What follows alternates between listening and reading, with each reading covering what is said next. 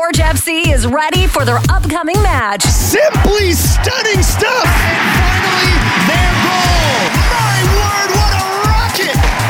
Now, let's get you up to date with Anthony Urciuoli and Match Day Preview on the Forge Audio Network. Hello, Forge fans. It's the Forge Audio Network. I'm Anthony Urciuoli. It is the Match Day Preview, and this next match could not come soon enough. Forge FC looking to erase a disappointing performance, disappointing result at home last weekend against Pacific, where they lost 1-0. But listen, moving on to the next, a big one. Friday on the road in Winnipeg against Valour FC, 8 o'clock kickoff Eastern time, another stiff test for Forge. Now you look back at their schedule. I mean, York. Go even before that. They had a Canadian Championship match in Montreal. They've had to play York, Cavalry, Pacific, now Valour. And Valour is a very tough out, as to spoil or to borrow, I should say, a baseball term. Because Valour, they're typically tough at home. It's a very tough stadium to play in. And B, they just don't give you much.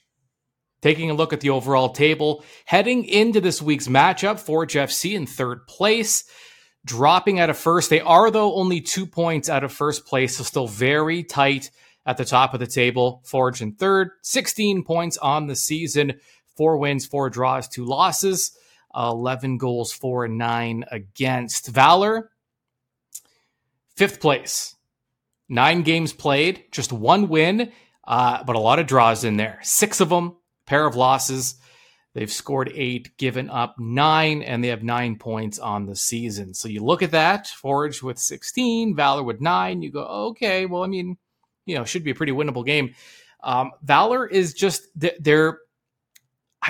Valour's tricky, and they've been like this for a number of years now, where sometimes their place on the table is deceptive because they play in a lot of really tight games, and they're just very difficult to play against. Good news for Forge, they're on the road. It's not often you say that, but this season, the road has been very kind to Forge FC. 4 matches away from home, 3 wins, 1 draw. They've scored 4 goals in those 4 matches, just 1 goal against in 4 matches on the road for a total of 10 points. Valour at home this year, no wins, 4 draws in 4 matches. 3-4, 3 against for 4 points. And when you look at the numbers, goals scored per match, Forge, it's been a struggle this year. Despite having some very dominant performances, playing on the front foot, dominating possession for the most part, still just 5th in the league in goals scored, goals per match for Forge FC. They're at 1.10 on the year. Valour, 0.89. Goals conceded per match, number 1 in the league, Forge FC, 0.90. Valour is the second best defensive club in the league. They're giving up exactly 1 goal per match. So, that kind of tells the story right there. 2 teams, very difficult to score on, and both clubs have struggled in their own way to score. Forge, not what we expected to see this year. Valour, it's been kind of the Valour way. They're not a team that's going to score a ton of goals, but they're not going to give up a lot, and they're going to be very dangerous on the counter. They always have 1 or 2 guys that can really burn you, and this season is no different. Shots on target per match this season. Now, this is the big one. So, Forge FC, they're 4th in the league in shots on target per match. They're at 4 even. 4 shots on target per match. Valour, 2.8. Goal conversion rate, Forge FC, they're at around 12%. That's 5th in the league. Valour, 6th. They're at 10%. Ball possession. Number 1 in the CPL is Forge FC. Exactly what you'd expect. I don't have the historical data in front of me, but I'm willing to bet that since the inception of this league, 4+ years ago now, I would say that Forge has easily been the top team consecutively in terms of possession. And just, overall, control of the match. They're first. They're just over 56%. Valour, though, kind of surprising. Valour's second in the league. They're 54. They're only 2 percentage points below Forge FC. And historically, these two clubs head-to-head, pretty even. Forge 8 wins, Valour 7 wins. And they've played to a draw. But at the heart of Forge FC's, let's call them inconsistencies, is just a lack of scoring and not capitalizing on big opportunities when they are presented. Like I said, possession's always going to be there. And just high danger scoring chances, high danger opportunities. Forge FC is always going to be at the top of that stat category. And just it has not translated in goals this season. But you get the feeling, and I said this after the last match, if you listen to the live match in review, by the way, in case you didn't know, that's our thing now. As soon as you hear that final whistle, head over to the Forge FC YouTube channel, and we go live. Immediate, instant reaction after the final whistle. It's the best way to deliver a post game, in my opinion. And yeah, it's available after every single match. It'll be no different on Friday after this Valour match.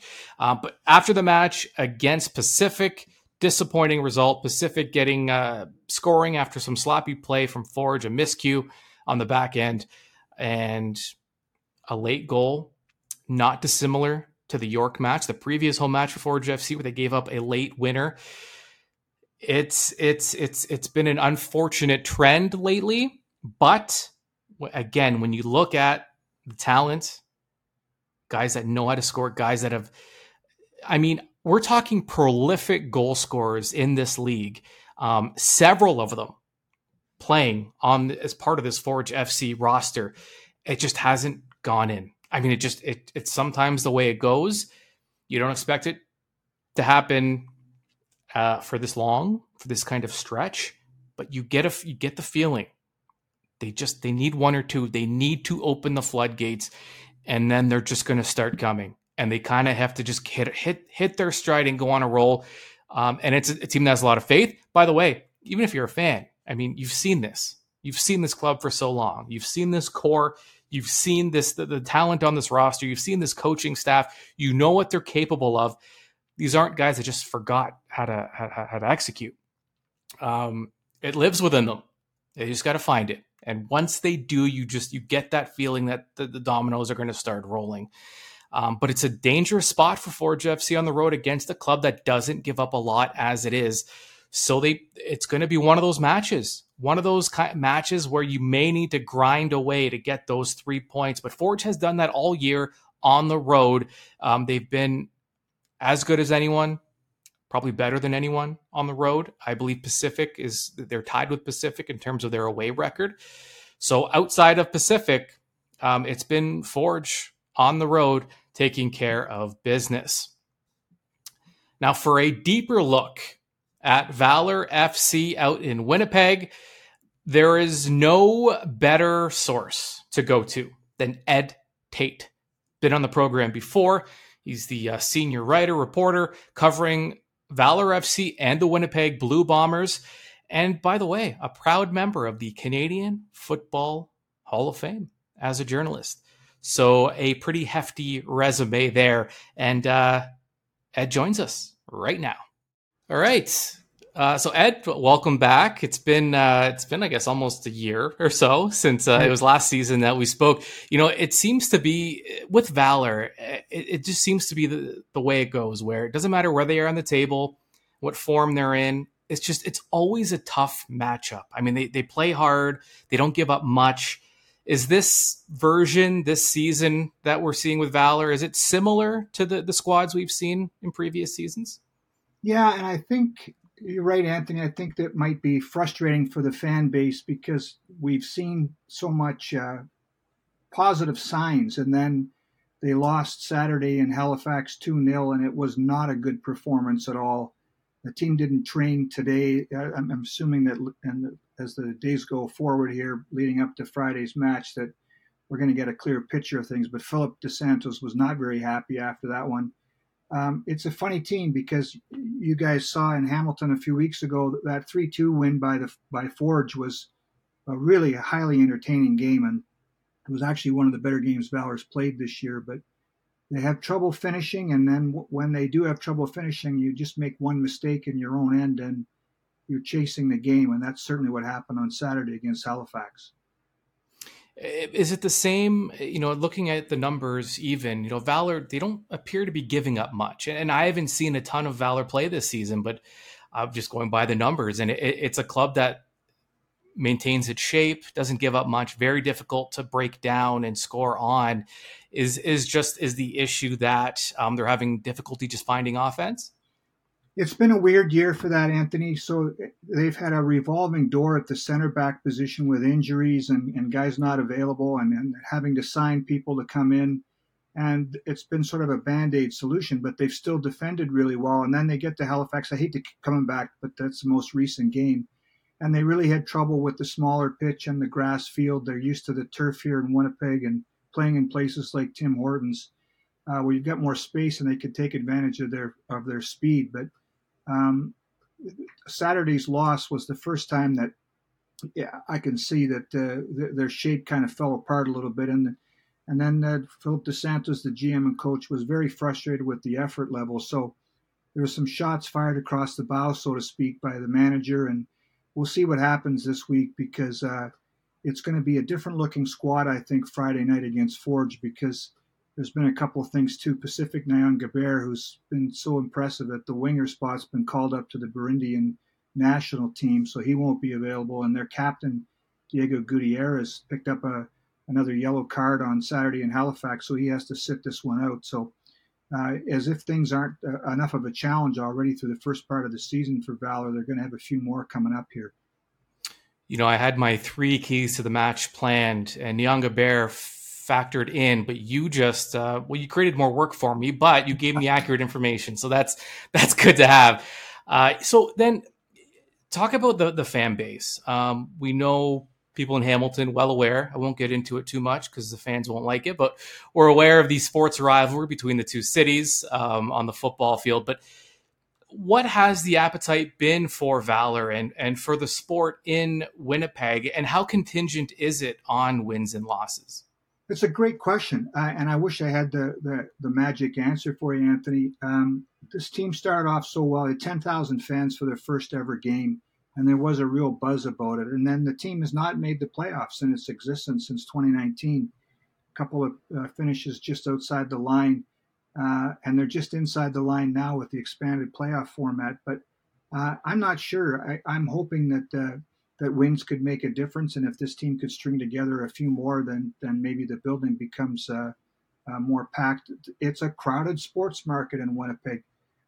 We've got a new CEBL team, the Winnipeg Sea Bears. It's playing its first season. There's junior hockey. There's AHL hockey. There's the Jets. There's the Bombers. There's the Winnipeg Gold Eyes. There's just an awful lot going on. And then in the summer, we have such brutal winters here. People like to have their nights to do stuff and their weekends to go to the cabin. And I'm not making a lot of excuses. That's just been the landscape for forever, and now it's more crowded. So I think there is a very, very dedicated fan base here, and they're very loyal, win or lose, and they've been here. It's the matter of attracting those other fans, the casual fans, and convincing them to at least give it a try once, and maybe you can hook them on coming back a few more times. Is there a lot of crossover from the Bombers to Valour? Do you notice that there's almost 2 separate fan bases? Despite, they do share a stadium, but a lot of times, especially with football fans, soccer fans, you get 2 very different kind of demographics. I know that we do have fans that are season ticket holders in both. I'm not sure of the number, Anthony, but there are some. I think it is 2 separate fan bases. The Bombers have been around since 1930, so that maybe it's a more traditional fan base, and sometimes that interest gets passed down from generation to generation. And that's what happens when you're trying to start something afresh, right? You've got to get those fans hooked on it first, and then maybe the kids start coming, and then their kids start coming down the road. But it's been a tough road right now to get more fans in. I'm not sure of the exact average, but I would say the team is probably averaging around 3,000 fans, and obviously you'd like to see it more, but maybe you're right. Maybe some wins would help to change that number. Yeah, a playoff appearance perhaps, and they are on the cusp right now. Ed, fantastic as always. Thank you so much. Right on. And it's another kind of chapter in this Hamilton-Winnipeg sports rivalry. So we look forward to it. Thank you so much. Anytime, Anthony. Appreciate it. It's not often we have a Hall of Famer on the program, but Ed Tait, informative and just great as usual. All right. 3 keys. Speaking of great. 3 keys for Forge FC as they attempt to secure 3 points on the road, something they've done quite often, and an opportunity on Friday in Winnipeg. Key number 1 for Forge. Stay the course. We don't need to reinvent the wheel here. The results haven't been there. We understand that. But just 2 points at a top spot. It's been frustrating. Players are frustrated. Fans are frustrated. But there's, again, the recipe for success is there. It's the groundwork has been laid. Maybe a few tweaks are required, but the overall model it stays the same. Forge leading the league in possession. They're still getting a ton of dangerous scoring opportunities. They're just not scoring at the moment, but there's no need to panic. Lean on your identity, win or lose. Stay the course is key number 1 for Forge. Key number 2 for Forge FC. Target practice. Speaking of tweaks, forget not scoring despite their opportunities. They're not even hitting the target enough right now. Far too many times this season. All right, we've seen a dangerous attack. We've seen the build. We've seen an approach where a shot gets blocked, a shot misses the target. There's a turnover. There's not enough quality in that final touch for Forge FC right now. The best way to combat that, because sometimes you get in your head a little too much, you simplify things. Start hitting the target. At the very least, worst case scenario, you're forcing the opposing keeper to make a save. Do not make it easy on them. Make that keeper sweat. Make him believe he's going to have to make a save every time you're bearing down on him. That's key number 2. Target practice. If you're going to have all these high danger opportunities, at the very least, you have to force the keeper to make a save. Key number 3 for Forge FC. Control the flanks. Forge, catch a bit of a break. As you heard during that discussion with Ed Tait, it's a good thing he told me, by the way, because if I'm being honest, I didn't actually know that Pacifique Niangabert was not going to be in the lineup for Valour because he's going to be on international duty. Good news for Forge, because he creates more high danger scoring chances than any other player on Valour. The second most dangerous player on Valour is the youngster, Matteo DeBrienne, on the left side of that attack. He creates more than any other player on Valour. If you look at his heat map, the young player, he does most of his damage down that left side of the flank. So it'll be up to the Forge fullbacks, the left fullback specific, the right fullback. I got to reverse it now, right? Because of Forge's formation. So the right side fullback, typically Rama, right side midfielder, typically Sissoko. 2 guys, by the way. If I'm going up against Ford, those are the last 2 players I want to see. But DeBrienne, if he plays, those are the 2 guys he's probably going to see the most. And if you're Forge, you cannot let DeBrienne create. You cannot let him be the reason that Valour gets some high-quality scoring opportunities. You neutralize him, you force someone else to step up. And Valour, at this point, has not proven to have the depth and the quality enough to be able to create outside of those 2 guys I mentioned. So control the flanks. That is key number 3 for Forge FC. That's it. There's nothing left. There's nothing left to say about this matchup. You are completely in the know. It all comes down to what happens on the pitch Friday night. Now remember, when you hear that final whistle, that's your cue. Picture it like a dog whistle. You hear that final whistle go, oh, I have to now go onto YouTube to the Forge FC channel to listen to the live match in review. I will be there to deliver it to you. And hopefully we can talk about another 3 points for Forge away from home. So until then, enjoy the match. We'll talk to you very soon. Forge FC is prepared, and now you are informed. This has been Match Day Preview with Anthony Urciuoli on the Forge Audio Network. Subscribe on Spotify or wherever you get your podcasts.